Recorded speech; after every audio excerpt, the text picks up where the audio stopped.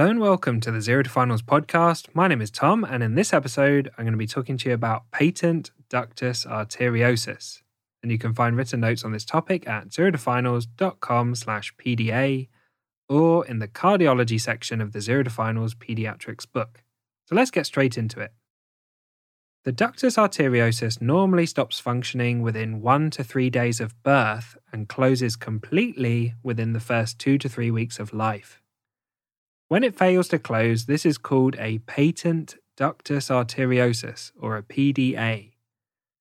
The reasons why it fails to close are unclear, but it may be genetic or it may be related to maternal infections such as rubella.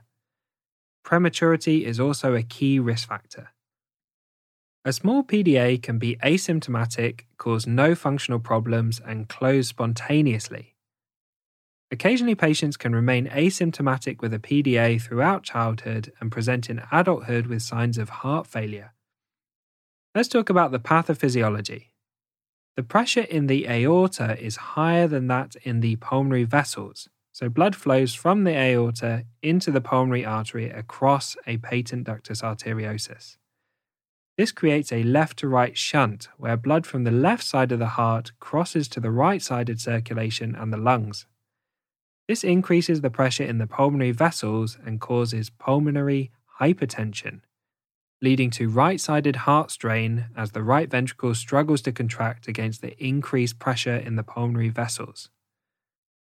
Pulmonary hypertension and right heart strain lead to right ventricular hypertrophy. The increased blood that flows through the pulmonary vessels and returns into the left side of the heart also leads to left ventricular hypertrophy. So how does it present? A patent ductus arteriosus can be picked up during the newborn examination if a murmur is heard. It may also present with symptoms of shortness of breath, difficulty feeding, poor weight gain, and lower respiratory tract infections. Let's talk about the murmur. A small patent ductus arteriosus may have no abnormal heart sounds.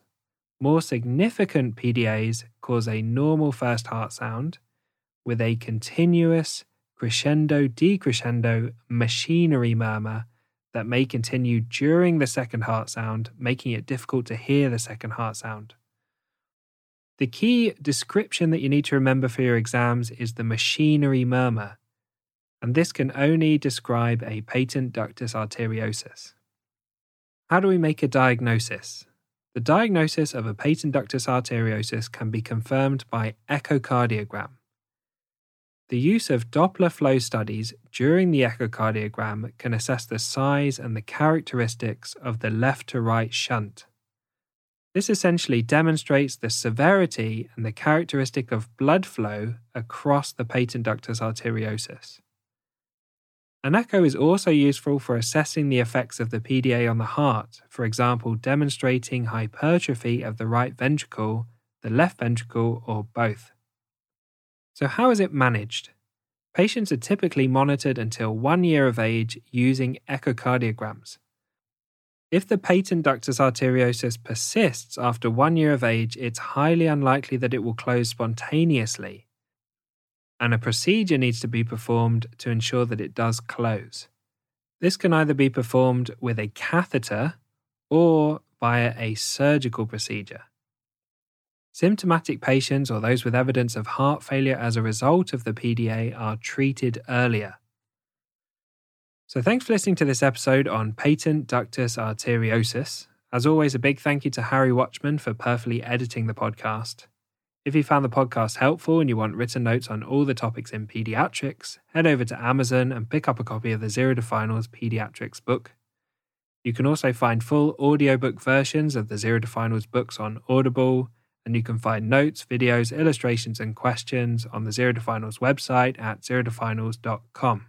And I hope you tune in for the next episode, which will be on atrial septal defects.